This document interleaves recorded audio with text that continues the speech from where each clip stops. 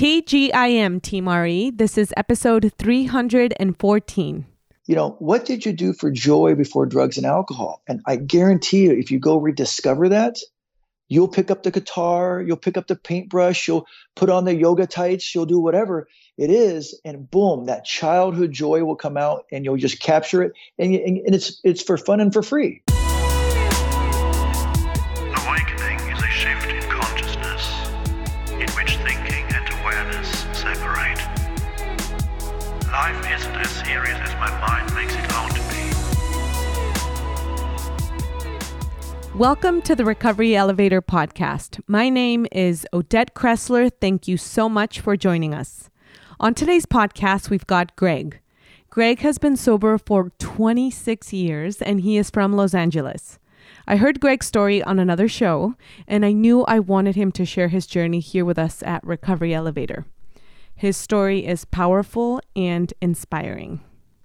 Before I get going with the interview, I wanted to let you all know that registration for our upcoming Bozeman retreat will be opening March 1st.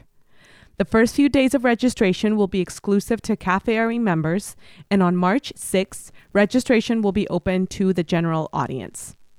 Team, I am just letting you know that you are not going to want to miss this event.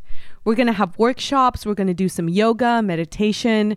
There's going to be breakout rooms, dance parties. It's going to be a blast. I attended the Bozeman retreat in 2019, and I had an amazing time. So I really hope that this upcoming retreat in Bozeman is going to serve as the opportunity that I've been waiting for to meet more of you in person and to just create more memories together. Also, one more update.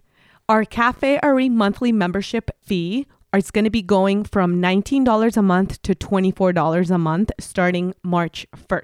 As we continue to grow, we're adding more components to our membership, including multiple online chats per day, funding independent meetups, and we're also saving up for a retreat center. So take advantage of the last few days of the month to sign up at the $19 price.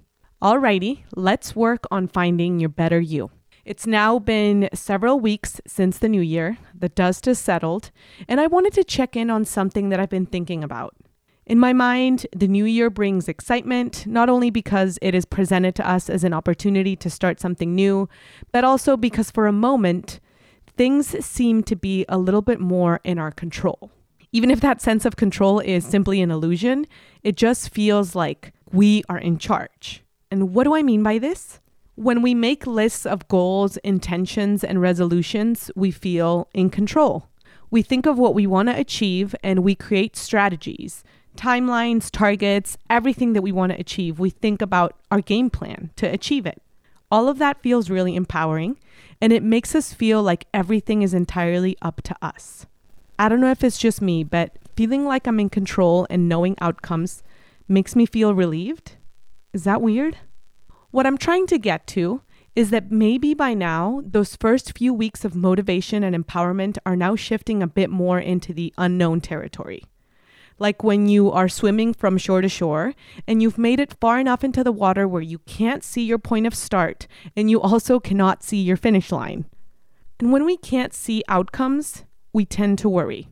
When you don't know how your friends are going to respond to your decision to quit drinking, when you don't know how you're going to make it past your next craving, when you don't know how you're going to make it to your wedding without cheering with champagne, or you don't know how to go back to a restaurant for a corporate dinner without ordering wine, when you don't know who you are outside of your identity as a wine connoisseur, then you worry. We worry. We overthink. And we get stuck in thought patterns that make us worry even more. Melody Beattie says, our biggest question is often, what is going to happen? This question blocks us from functioning effectively today.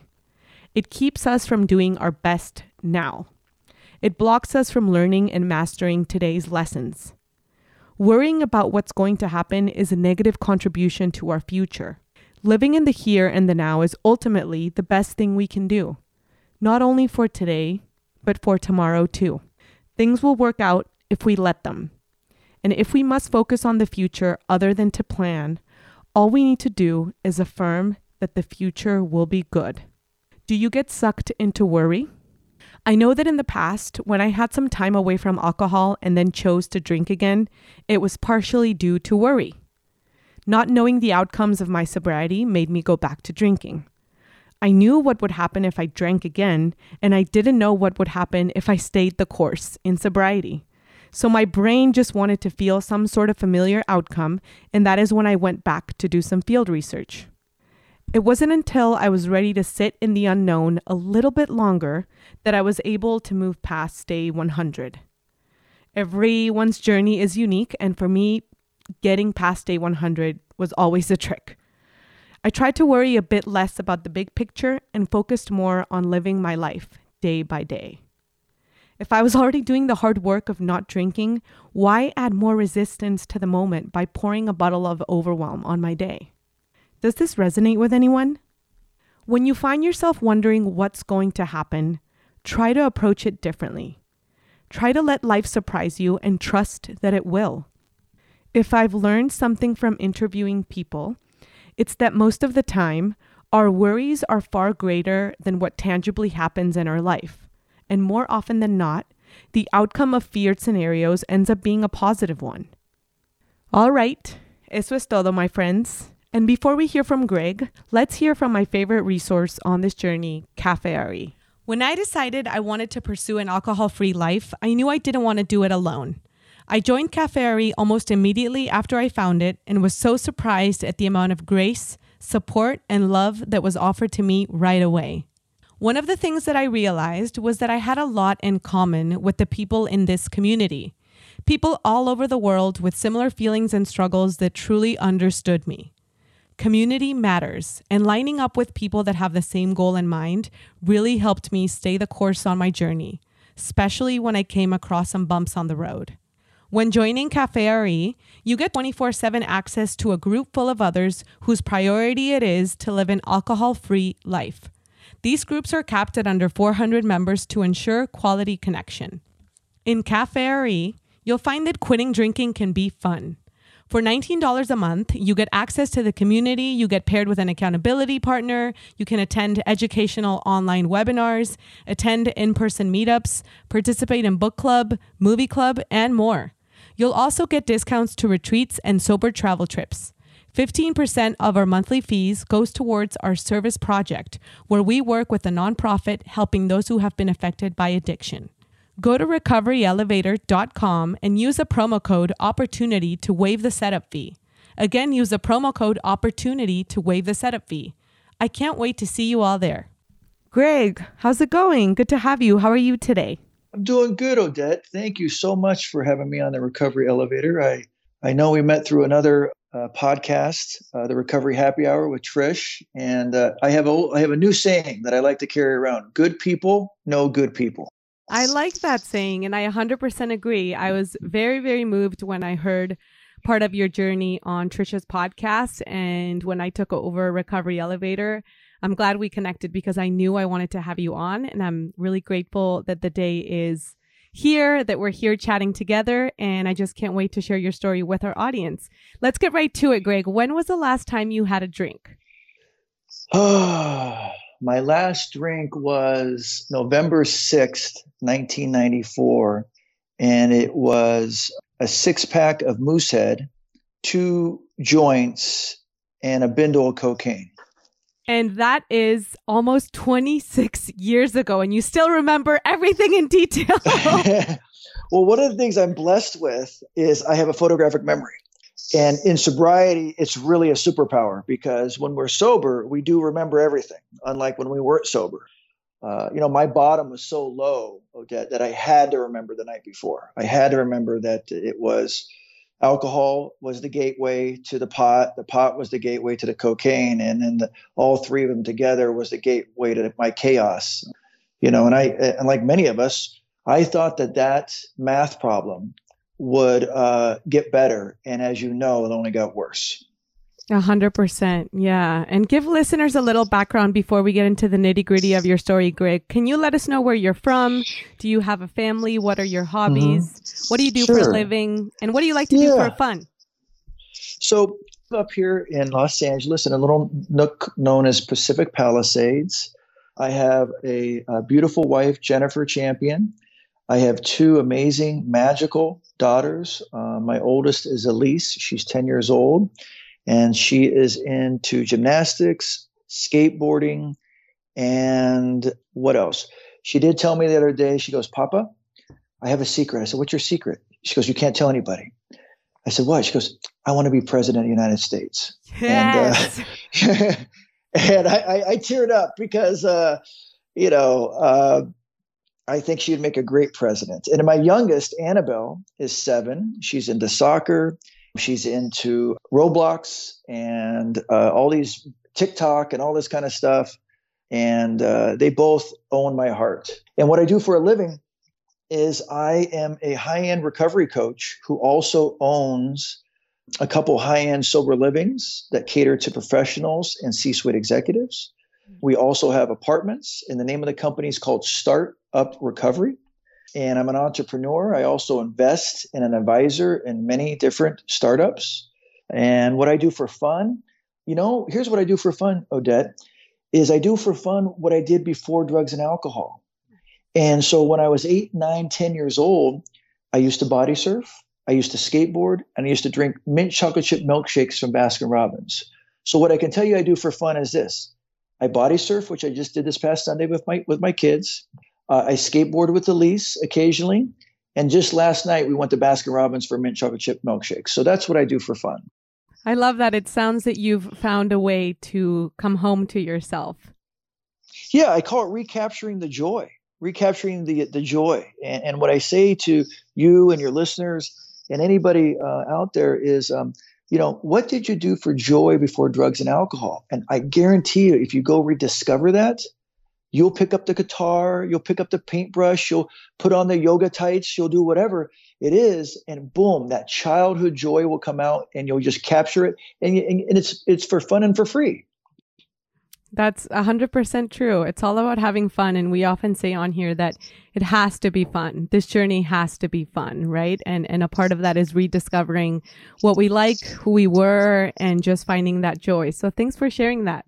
Tell me, Greg, what happened? Give listeners some background on your story with alcohol. Tell me about this journey and how you realized that alcohol wasn't serving you and what got you to stop drinking 26 years ago almost. Whew. So I was born in Phoenix, Arizona, and at 4.5 years old, my father was killed in a drunk-on-drunk car crash. So right away, I realized the power of alcohol. It took my father away. And what it did for me, Odette, was I was now being raised by a single mother. And I definitely felt different at school. There's only one car in the garage, only one income coming in. There's no dad there to throw baseball with you. And I didn't have an outlet. And so my ism showed up in violence. And what I mean by that is I was a bully. I was someone who had a short temper, was sensitive. And I used that violent part of me. And if you knew me in person, Odette, you know that's not who I am today. But that's what this scared little boy was. And then all of a sudden around age 12, 13, I discovered alcohol. I discovered pot. And I finally found that medicine that took my shame and my pain away. And I began to just drink and use and go to Tijuana as a 15-year-old and a 16-year-old. I thought I wanted to be an adult. I had horrible hangovers.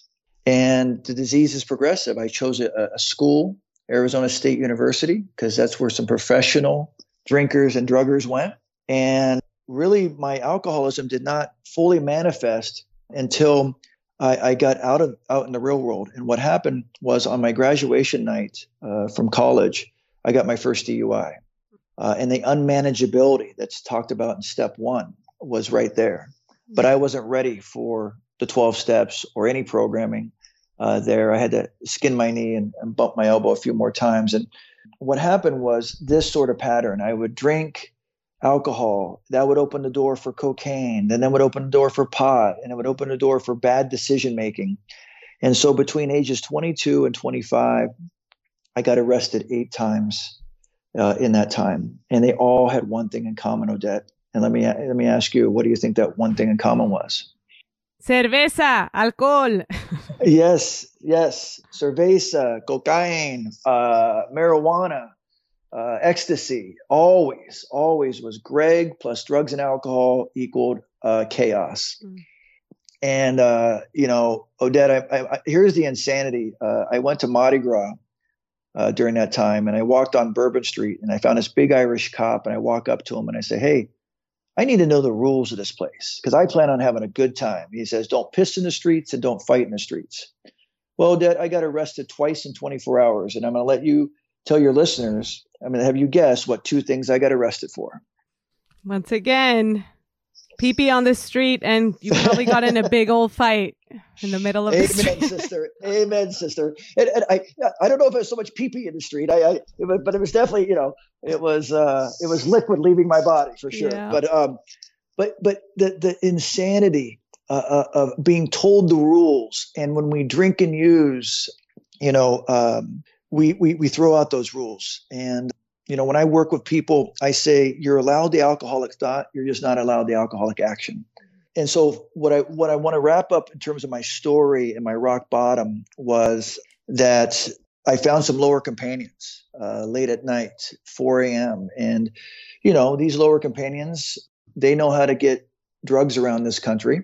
And so basically I was enlisted by them to help expand their network to the East Coast using my college connections. And so we began shipping large amounts of marijuana from San Diego to Boston and Connecticut and DC. And over time, those shipments became bigger and bigger. And as I became more integrated into that entrepreneurial programming, I had a nice house in La Jolla, a couple cars, and it was a nice life. But I will tell you this, every time I got on the flight, I had to get so high and so drunk because I had so much shame about being a drug dealer. This was a good kid from San Diego. My mom had remarried and had a great stepdad. I went to private Catholic school, had a college degree, and a lot of promise. And I decided to choose the shortcut. And so what happened, and I get arrested with 50 pounds of pot. And I get in front of the judge, and the judge says to me, "Son, I see that you're a good kid. What happened?" And like many of us who are in a fog of alcohol and drugs, I utter these 3 words: I don't know. Because I don't know that Greg. I don't know that Greg that blacks out, that fogs up, that doesn't show up on time. And the guy standing in the courtroom was a scared little boy who was facing 5 years in prison. Because here's what the judge said to me. Here's what he said to me. He says, "Greg, here's what I do know. If I see you in my courtroom in the next 6 months, I'm going to give you these 5 years hanging over your head." And Odette, 18 days later, the disease showed up again at my doorstep. And this is where I drank the 6-pack of Moosehead. I smoked those 2 joints I talked about earlier, and I did a bindle of Coke. And I drove up the coast and went to a party. And a stranger came out of nowhere and says, "Hey, do you have any bumps on you?" And me being a people pleaser, me having to tap into my codependency of always wanting to be liked, I said, "Come on down." Right? Been there, right, Odette? And so all of a sudden, I now have a new friend. I take him down to my car, and I pull out my Duran Duran CD case. Now, please, Odette, don't judge me on my music taste back then. This was the early 90s. But this was the CD case that had all those scratch marks on it, from prior nights. Yeah. And I put out 2 lines, and I put it in front of him, and he pulls out his San Diego Police Department badge. Oh. And at that moment, I am defeated because all I can hear is the judge saying 5 years, 5 years, 5 years. And so this next chapter of my story is really the Providence moment. The next morning, I wake up in the cell. I'm in the fetal position, and I hear a voice in the corner say, "Greg, there's a better way. Greg, there's a better way." And I pop up onto the bench, and I look up in this corner, and I don't see anybody, but I still hear the voice, and the voice says, "Call your mother." Now, Odette, when we're in jail or any sort of circumstance, the last person we want to call is our mother. And so, it says it one more time, "Call your mother." And so I do. I call my mother from jail, and she says these words. She goes, "Go to church." She goes, "Gregory," how moms always call your full name, "Gregory, go to church." And that night, after getting bailed out, I went to church. I went to 6:00 Mass at St. Brigantine right there on Cass Street. And the priest says after Mass, hey, we're going to do confessions after Mass. If you have anything to confess, you can pick one of these 6 priests. So I go behind door number 2. And in that room is a beautiful older man with white hair and laser blue eyes and a white cloak. And he says, son, please sit. I sit down and he says, tell me your sins. And I begin to tell him my sins. And the first sin out of me is, hey, Father, when I smoke pot, I show up on Christmas Day on December 27th. When I drink a lot, I go into bars and I hurt people. When I do cocaine, I date 3 women who have no idea I'm dating them all 3 at the same time. And when I do all 3 of those, I fly large amounts of marijuana to the East Coast. And he puts up his hand. He says, stop. He says, son, do you think you have a problem with drugs and alcohol?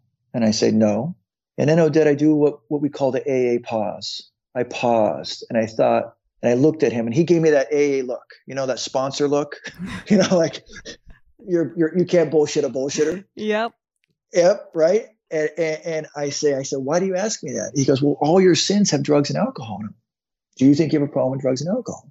And I say to him, wow, you're the second man in my life to ever say that to me. And he goes, well, who was the first? I said, my stepfather. And he goes, what was your stepfather's name? I said, Walt Janicki. The priest grabs my hand and looks at me in the eye and says, I was Walt Janicki's first sponsor. Holy shit. And 26 years later, I still get choked up because if that did not happen, I'm not here today. Someone was looking out for you, Greg. Yes. And so I said to myself, my God, whatever this man tells me to do next, I better listen to. And so this beautiful man, whose name happened to be Father Bill Wilson, by the way, the same name as the founder of Alcoholics Anonymous. And he's a priest in La Jolla. And your listeners can certainly Google and look him up. And so Father Bill says, listen, your sons don't belong here. They belong 4 blocks up at the Alano Club. And there happens to be an AA meeting, and I think you should go. And so that night at 7:30 on 11/7/1994, I went to my first Alcoholics Anonymous meeting. And I identified as Greg. I couldn't say alcoholic. I just couldn't. But the Father Bill gave me his phone number. I called him the next day, and he says, come to my office. And I went to his office, and he was very cordial and very nice. And he says to me, I just want you to do 3 things. I want you to stop using drugs and alcohol. I want you to go to 90 meetings in 90 days. And I said, that's good. So does the judge. And he's like, I want you to take boxing classes. And I'm like, boxing classes? Yeah. He goes, because when you do the first 2, you're going to have so much resentment and anger, you got to put it somewhere. And so before I left, he goes, you look really scared. I said, yeah, I'm really scared about going to prison for 5 years. I'm really scared about going to jail. And he says, Greg, I'll make you this promise. Greg plus drugs and alcohol equals jail. If you take drugs and alcohol out of the equation, I promise you'll never go back to jail. So Odette, in nearly 26 years of sobriety, how many times have I been to jail? Nada. 0. Nada. And so that is the beginning of my journey. And what I think about when, again, I've had drinks put in front of me. I've had people suggest go in the bathroom and do cocaine. I've had all sorts of things over the years, put me at the doorstep of using. And I just think to myself, that God moment was so big that if I drank, I'd be slapping God in the face. And so like it tells us, it all starts with a higher power. And I just find it really cool that a man of the cloth pointed me to Alcoholics Anonymous, and Alcoholics Anonymous gave me a new version of God. It's a different type of cycle.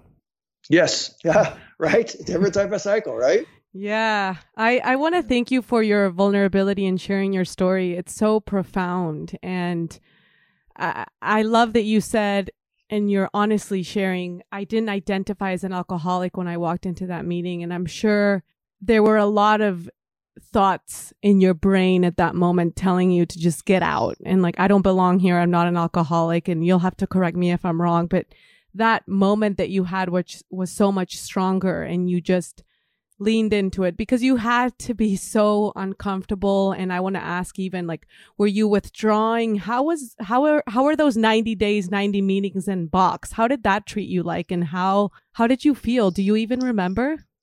So what I can say is, I know I had a court card. So that was something that kept me accountable. And I didn't realize what accountability was then. I just knew that, wow, if I get this court card, maybe they'll give me a year off my sentence. I had no idea, So I guess you would say I was looking to get the heat off, which many of us do, But what happened around day 30, 31, the pink cloud showed up, and I felt healthy and I felt clear, and I was not in so much shame anymore. I found some older people, because when I got sober in 94, there wasn't a whole lot of 20-somethings in the program. So I found these pseudo uncles and these pseudo aunts who would take me for coffee or give me a little advice on the street just outside of a meeting. So they kept me grounded. But one of the things that was profound for me was the boxing. I got in phenomenal shape, and it wasn't about getting in the ring with people. It was just like doing boxing lessons. And so I'm a big proponent of exercise. I think that the dopamine that comes from exercise helps us addicts and alcoholics balance in those early days. I will say this, and this is for anybody who's out there who's young, none of my friends were getting sober. And what I can say is I lost a lot of friendships. I had to say goodbye to people from high school and college. And I definitely said bye to those lower companions, because nobody understood alcoholism at that time in 1994. They didn't understand the power of addiction. And they're like, oh, you could, why don't you just try being sober for Lent? Mm-hmm. Why don't you just take 30 days off? And luckily I had this strong sponsor, Father Bill. Father Bill became my sponsor. And we began doing the steps, and I was accountable to him. And I did my first 4-step in those 90 days. And I certainly will say this, I was not thorough with my 4-step, Odette. I definitely left some stuff in the closet, and that affected me later in my sobriety. But it was the best version of that 4-step I could do. And I'm a real proponent of, if you get over that 4th and 5th step, you have a way better chance of making it than you don't, and getting stuck on step 3. So that's kind of my first 90 days.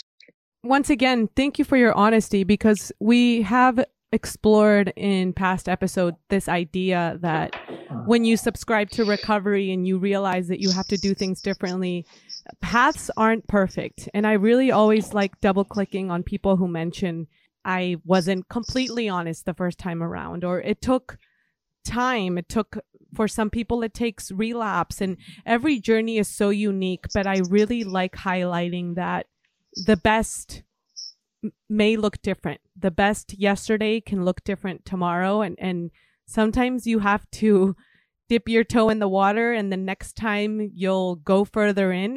You have to start. And it sounds like you were doing the next right thing as it was happening. And then the cool thing about recovery is that every day is a new opportunity. So you get a chance to go at it again. For sure. And if I can just make a little metaphor on relapse, I never did relapse, but what in the business I am, I've certainly seen plenty of relapses. And what I want you to do, Odette, and your listeners, is picture a salt shaker, and it's about 2/3 full of salt, and then it spills over. Okay. And there's some salt that spills out on the table, right? And then you put it back up again, right? That is a relapse. Mm-hmm. The spilt salt is your relapse, but the majority of what you learned in Alcoholics Anonymous with your sponsor and your recovery and dealing is still in the salt shaker. And you have to start over, but you don't have to start over from the beginning. And that's just my take on relapse. And I can't tell you how many times the light goes off for people that I work with that go, oh, okay, I get it. Because they don't lose that they read the big book twice. They don't lose that they did the steps once. They don't lose that they got 1 or 2 years, right? It's still part of their story. And so I always want people to think about it as being a sugar shaker or a salt shaker, and we're just spilling the sugar and spilling the salt. I love that metaphor. And yes, you don't lose the awareness. You don't lose what you learn. I always say fail forward, and you don't, it is all part of your journey. And with a lot of those oopsies, relapse, whatever you want to call them, sometimes it's even not even going back to the substance, but going back to dishonesty or something that still is part of the behaviors that we used to do. And you're just aware of it now. And that clarity and that going back to your honesty and that accountability, no one can take that from you. So I love that you do talk about that with your team and people that work with Startup Recovery. And I want to also touch on what you said about friendships. That there's this quote that is out there, not just for sobriety, but for change, because change is hard. But it says, your new life is going to cost you your old one. And that's the quote that came to my mind as you were talking about losing friendships. And change is hard. And sometimes what's comfortable is what's affecting us negatively the most. So we have to really, I think, have a motivation other than you not going back to jail. When your friends were talking to you about potentially going back to drinking, or you don't have a problem, other than not being in jail and having a strong sponsor, what other bigger motivations did you have to stay the course? One thing I did have in favor with me, and I got this from my mother and my stepfather, was a good work ethic. And so I had desired to have a career in sports and entertainment with a last name like Champion. I thought that might be a good fit. Yeah. Yeah. So what I did, Odette, is early in my sobriety, as I moved to Los Angeles, I found a home group at the Log Cabin in West Hollywood. And then when my friends were wanting to still go out and drink and use and carouse, I decided to stay in on Thursday nights and work and write on scripts. And on Saturday mornings, when I knew my friends would be hungover, I would go into the office. I worked at NBC and Fox early on in my sobriety. And I'd go into the office and I'd print those scripts out and organize my mailings.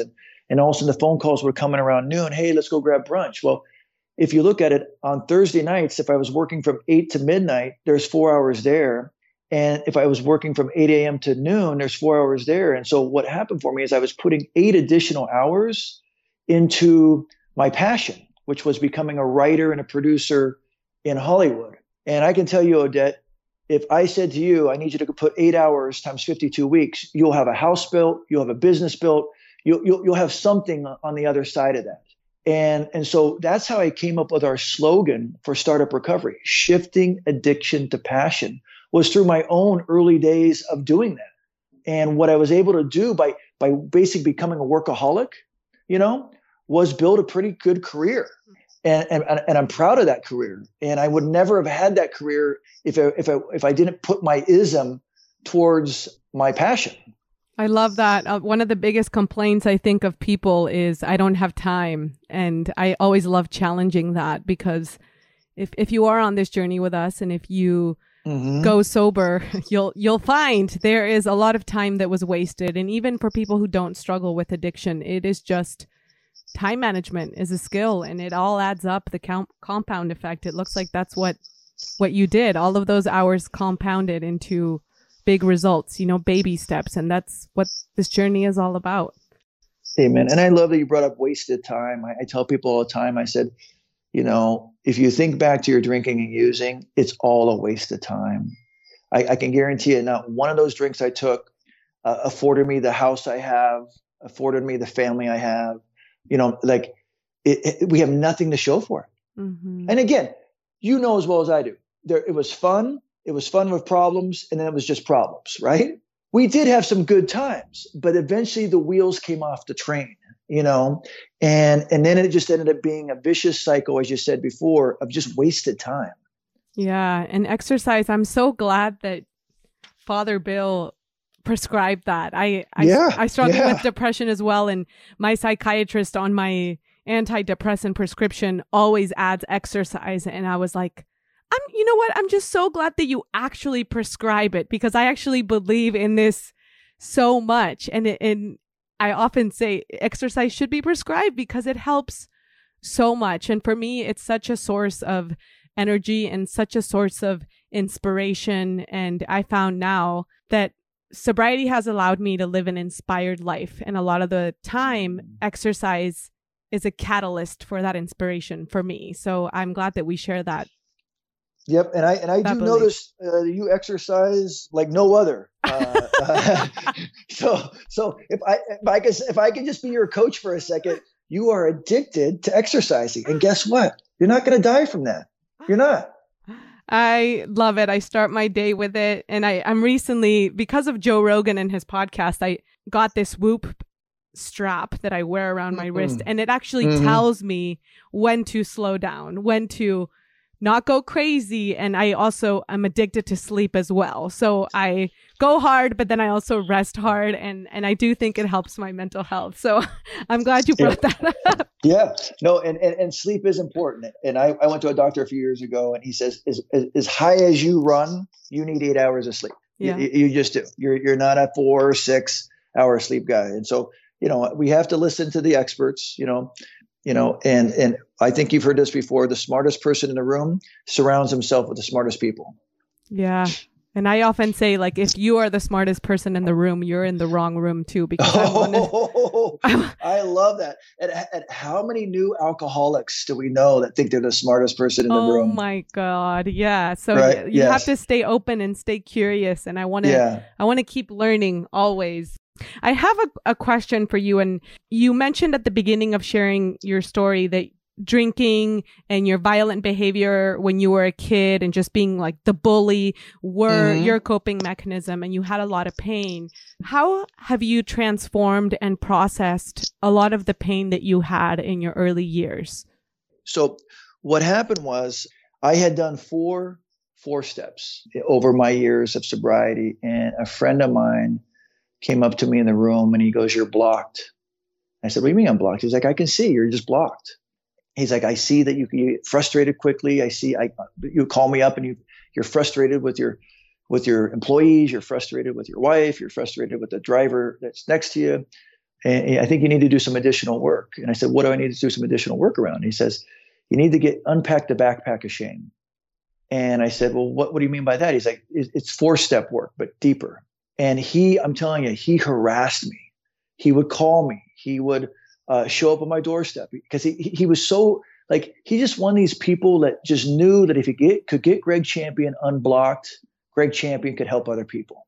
And so finally I relented and I said, "Come over to my house. We're going to do what you're going to ask me to do." And here's what he did. He got a legal size paper. He wrote the word shame at the top of it. And he gave me a pen. He goes, all the things that are still in your Pandora's box, all the things that are in your backpack of shame, I need you to write down and tell me them. And these were the things I had left off prior 4 steps, Odette. And they were around violence. They were around money. They were around shame. They were around childhood trauma. And I wrote them down and I shared with this man. And what happened was this process, I uncovered, I discovered, and I discarded. And what this man did was he gave me tools to fix those 19 things that were on that piece of paper. And he gave me a way to make amends. So I shot out some lights at a church when I was 10 with my BB gun. And I had shame around that, And he says, "Next time you're in Phoenix, I want you to put a $100 check in an envelope and put it in the mailbox. And you'll be done with that." And so what I thought was, here's once again, a fellow from Alcoholics Anonymous came into my life and got me to take my program up a step. And what I can tell you is all that anger and all that angst went away. I stopped getting out of cars when people honked their horns at me. I stopped being short with people at the gas station when they did this, that, or the other. And it really was the relief. So for me and for what I would love to give you and your listeners, it's time to unpack the backpack of shame. And I would encourage you to find someone you trust to write down the word shame and write down the things that are still in your Pandora's box. And Odette, one of the things I would like to bring up is part of my 26 years is that I've created a program called the Recovery Playbook. And it's 12 videos of lessons like this, unpacking the backpack of shame. And I walk you through each one of these. There's the digital scrub. There's unpacking the backpack of shame. There's the mask you live in. There's the 10 intentions. And really, this one, the shame one, is really where you move the meter. Because what happens is I don't know if you know who Gabor Mate is. From the Realm of Hungry Ghosts? Yes, and the Canadian doctor. So he says all alcoholism and all addiction stems from childhood trauma. And what I can tell you is that, yes, that was on my list of shame. And for most addicts and alcoholics, there is some pain, shame, trauma, drama from their childhood they've never dealt with. And they wanted to medicate it through pot, cocaine, and booze. And I agree with him wholeheartedly. It wasn't until I did that list that anger and that angst and, that violent provocation left me. Yeah, it sounds like you also forgave yourself. Oh, for sure. Odette, one of my favorite quotes, and please post this, is from Mother Oprah, whose mentor was Maya Angelou. Mm-hmm. Forgiveness is letting go of the hope that the past can change. Wow. Forgiveness is letting go of the hope that the past can change. And so, Odette, we all think that the DeLorean's going to pull up and we're going to hop in, right? And we're going to go back in time and hope to change some shameful event. And we really can't.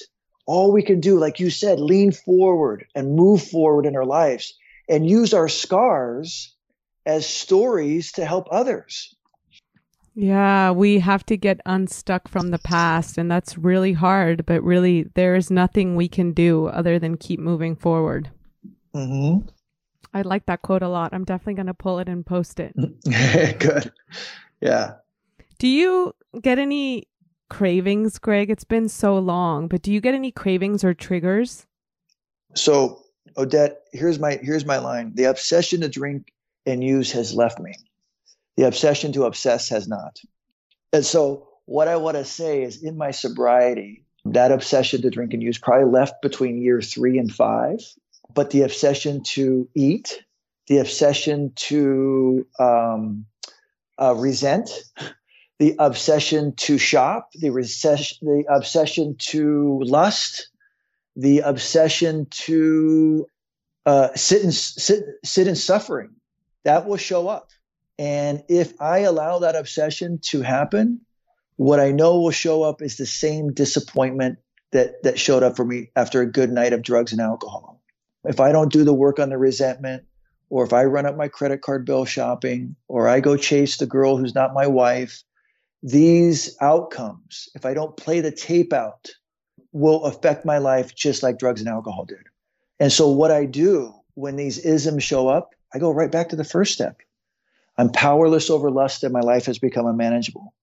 I'm powerless over shopping and my life has become unmanageable. I'm powerless over this resentment and my life has become unmanageable. And that single exercise keeps me in check around obsession. It is the thoughts. It is the obsession. Yeah, long after we stop drinking, sometimes that's what keeps showing up. I love this tool. Thank you. Mm-hmm.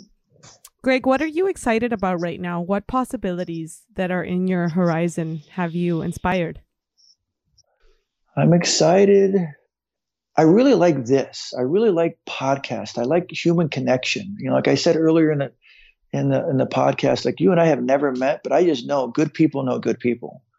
And I know that if I'm down in San Diego, you and I are going to grab lunch. Maybe I'll have my girls and you'll have your kids. And there's this connection that we have through recovery. So I'm always excited about recovery.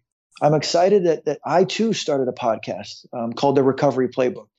And my podcast interviews sober entrepreneurs, people who have crashed and burned, were living underneath truck stops, and now have built up beautiful businesses and lives out of their recovery. And they have a playbook to share. I'm excited for us coming out of COVID and what that's going to look like. If I may tell you and speak a little French here, my wife says to me the other day, when this COVID thing lifts, we're going to travel the fuck out of this planet. So I look forward to that, But I just love your question on this. It's such an optimistic question. And what I can say, my best friend, Anthony Salmon, who's a San Diego resident, says to me, he's like, your greatest superpower is your optimism. He's like, you've always been so optimistic. And I think that is what makes me a good recovery coach. It makes me a good mentor. It makes me a good sponsor. Here's what some old timer told me once, Odette. If you want to know how bad somebody was when they were drinking and using, is how good they are in Alcoholics Anonymous, and I'll give you part 2 of this is that my favorite prayer is the St. Francis prayer. Lord, make me a channel, right? And so I start my day with that prayer. Lord, make me a channel. But if you take the left side of that prayer, darkness, despair, sadness, right? That's who I was when I was drinking and using. And then you go to the right side of the prayer, hope, love, courage, right? That's who I am today. And so I see you as this beautiful mom and entrepreneur and loving wife and woman in recovery. You are the right side. You are a walking version of a St. Francis prayer. Oh, that just gave me chills. It's like you said, it's what happens when you start walking this path is people start showing up and you start connecting with people who are willing and able and humble enough to see things differently, because the world is full of possibilities, even amongst COVID and even amongst our biggest struggles. And I'm so excited for your podcast. I'm going to have Liz drag the links onto the show notes because it sounds like an awesome project, and talk about possibilities. I mean, you have guests sharing about what their life has made possible on each episode. So that's amazing. Congrats. Thank you. Thank you very much. And I just want to tell you a little story on the name Startup Recovery. I was leaving my media and entertainment career in 2016. I was asked to teach a class in entrepreneurship at USC. And I have a beautiful man there, Professor Patrick Henry, who's my mentor. And I had this idea for, bringing entrepreneurship and recovery into rehabs and sober livings as a coaching business. And so I went there with him and I said, I gave him the business model and I gave him the pitch. And he says, champion, here's what I know. You know recovery and you know startups. And all of a sudden we wrote that down and then we switched it around to Startup Recovery. And we really do see every client as a startup or a turnaround. And we bring entrepreneurship into our programming here. And that all came from me doing startups, being an entrepreneur, teaching and mentoring young people. And, what makes us unique is that we have the recovery playbook as a curriculum. We have me as a coach with 26 years. And then every Thursday night, we have sober mentor night. And that's when we bring somebody in who has long-term sobriety and long-term success. And these are people with famous last names. And what we like to be able to say is, hey, clients and alumni, they were once in a dump just like you, and look the life they built out, So yeah, that's us in a nutshell. So inspiring. Thank you, Greg. All right. And we've reached the rapid fire round. Are you ready? Yes. All right. If you can answer these questions in 30 seconds or less, that would be fabuloso. Okay, perfect. If you could talk to Greg on day one, or a younger version of Greg, what would you say to him? I would say drugs and alcohol are a waste of time. And I would say, here's why. Time is the most precious commodity we have, Odette. And I would explain the importance of time. What is your favorite ice cream flavor? I think it's going to be mint chip, but mint chocolate chip. Delicious. And I'm glad that you get to share that with the family. I think one of my favorite parenting sober moments is that they can share anything I'm eating and anything I'm drinking. We can all share. It doesn't matter. There is no mommy drinks only. I love it. I love it. What book are you reading right now, Greg? I am reading Epic, which is a story of how all of our narrative tale, like your story, my story, is all part of the world story. So Greg has a chapter, Odette has a chapter. And just what's great, it's an empowering book, because here's why. When all of us feel like we have no place in this world, or we're not meaning anything, we do. Our story is part of the chapter of the overall big book of the world. It's called Epic. Epic. I like that. We're all woven together. Mm-hmm. What parting piece of guidance can you give to listeners who are thinking about ditching the booze? People ask me all the time, how do you get 26 years of sobriety? I've remained willing to be willing. And what I mean by that is the program I worked in the first 90 days and the first 2 years is not the same program I work today. I've added breath work. I've added sound bath. I've added hiking. I go to outside therapy. I am willing to try anything because what I feel is that our recovery tool belt is ever changing based upon our circumstances. So my advice to anybody is remain willing to be willing. Beautiful. Before we depart, give listeners your own, you may have to say adios to booze if line. Wait, say that again? You have to say adios to booze what? You may have to say adios to booze if, and you can fill in the blank. All right, listeners, you may have to say adios to booze because you'll die. Yeah. You'll die. And you'll die tomorrow or you'll die 20 years from now. The disease of alcoholism and addiction, guess what? It's undefeated. It's 1 million and 0. It's like getting in the ring with Mike Tyson, Muhammad Ali, and Sugar Ray Leonard. You're never going to win. Thank you so much, Greg. This was really powerful. Thanks for spending this hour with me, and I can't wait to air this. Thanks for joining our podcast. It was my absolute pleasure, Odette. I honest to God, you are one of these people who I can't wait to meet in person because I just know our vibration is aligned. I love the work you're doing. You are real. You're authentic. The Recovery Elevator has quite the new captain running the ship. And I'm just grateful that you are a testament and an example of what a woman in recovery looks like. And thank you for having me on. I'm so blessed for these moments that we get to connect like this. Yes, thank you. I feel the same way. Let me know next time you are in San Diego, and I can't wait to meet you and the family. Thanks so much, Greg. Okay. Take God care. bless. Bye. Very well, Team RE. That's a wrap for our interview today. And before I say adios, I want to challenge you all to stay grounded in the present moment this week. Some of my favorite ways to stay grounded and come back to the now are going out for a walk with my dog Charlie, walking barefoot on the grass, perhaps doing a brief meditation, blasting music and dancing like crazy, drinking a cup of tea, or simply touching whatever surface I'm sitting on. Sometimes I get lost in my thoughts and I forget I'm just back home in my office sitting on a chair, so I just ground myself by touching whatever surface I'm on. We get caught up in our thoughts and we forget that we are right here, right now. Remember that you're not alone and together is always better. Recovery Elevator, staying in the present moment is the best thing we can do for our future. Have a great week. I love you guys. How do you know this is the experience you need? Because this is the experience you're having at this moment.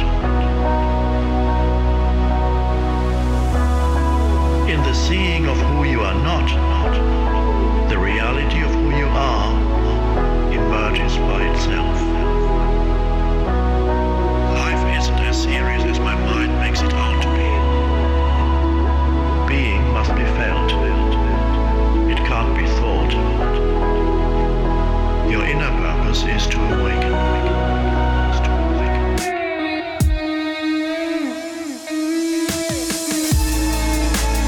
You share that purpose with every other person on the planet, because it is the purpose of humanity.